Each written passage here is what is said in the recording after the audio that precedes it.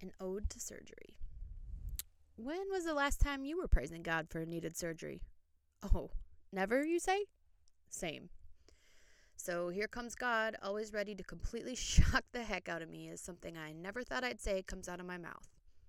I am so thankful my husband needs surgery on his quad because it means they sent him home early. He's home from Poland. You know, the country I had zero expectations of a dangerous deployment, but the country that just so happens to border Ukraine. Having him on American soil happened so fast, and I'm just so grateful, slight limp and all.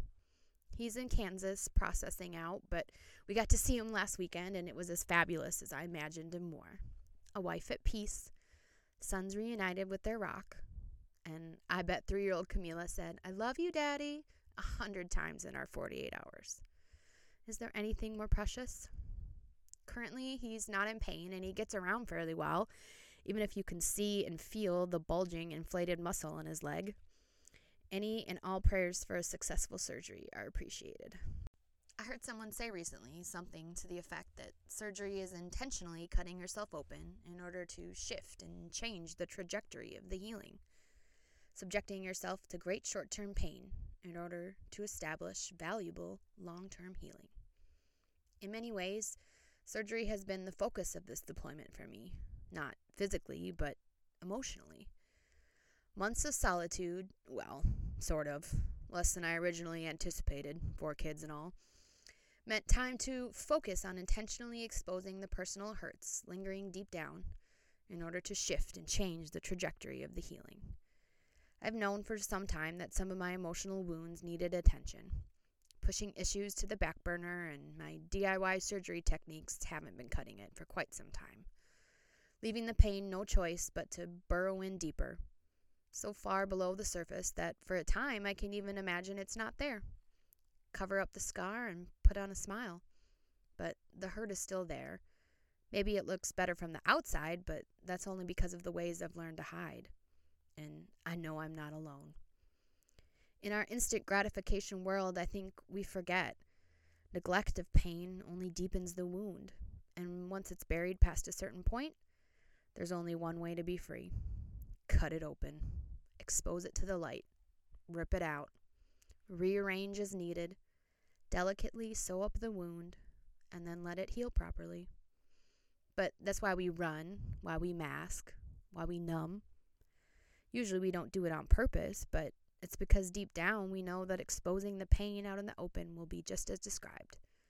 Painful. So we lie to ourselves. We find ways to cope. And for a time, it's okay, but what happens when numbing becomes our normal way of life? Distractions are all around us these days, and many numbing agents are completely socially acceptable.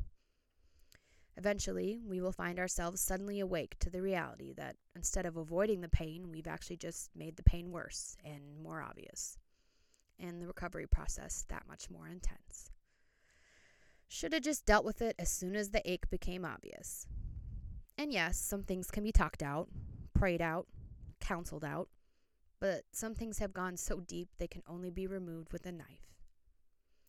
And there's only one surgeon I trust anymore, the living God. His scalpel cuts with such precision. There is no match to his skill. He knows the true source of the pain where I can only offer educated guesses. He doesn't dig around aimlessly. If you ask, he'll put a spotlight on the origin and rip it out.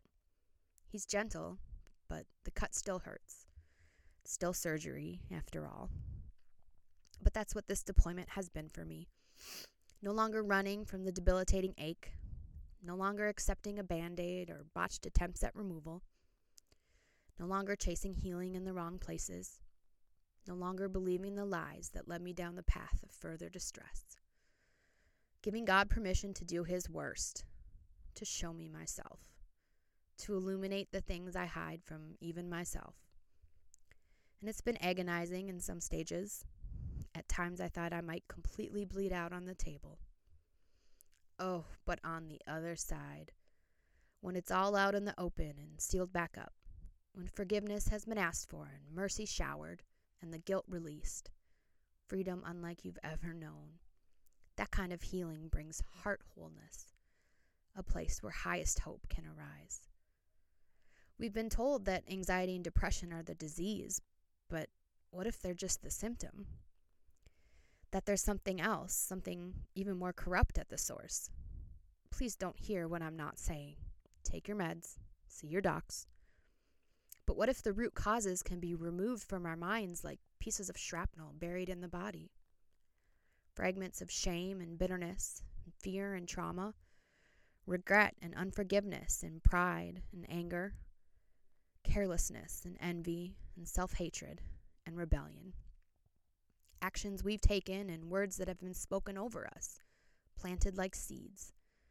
Seeds of lies and half-truths that grew in the soil of our insecurity, grew into fully grown trees, twisted and barren and ugly, but still taking up space, still shedding their debris all around the once beautiful garden of our minds.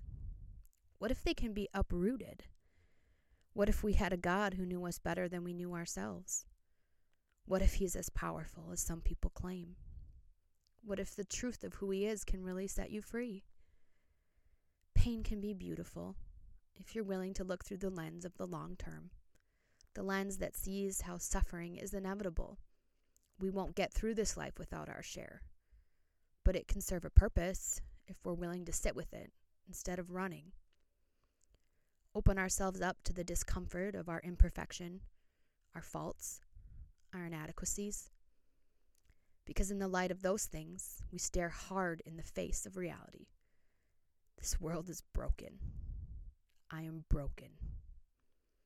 But there's a way to pick up the pieces, to glue them back together, and create something more unique and beautiful than the original. You may just need a top-notch surgeon.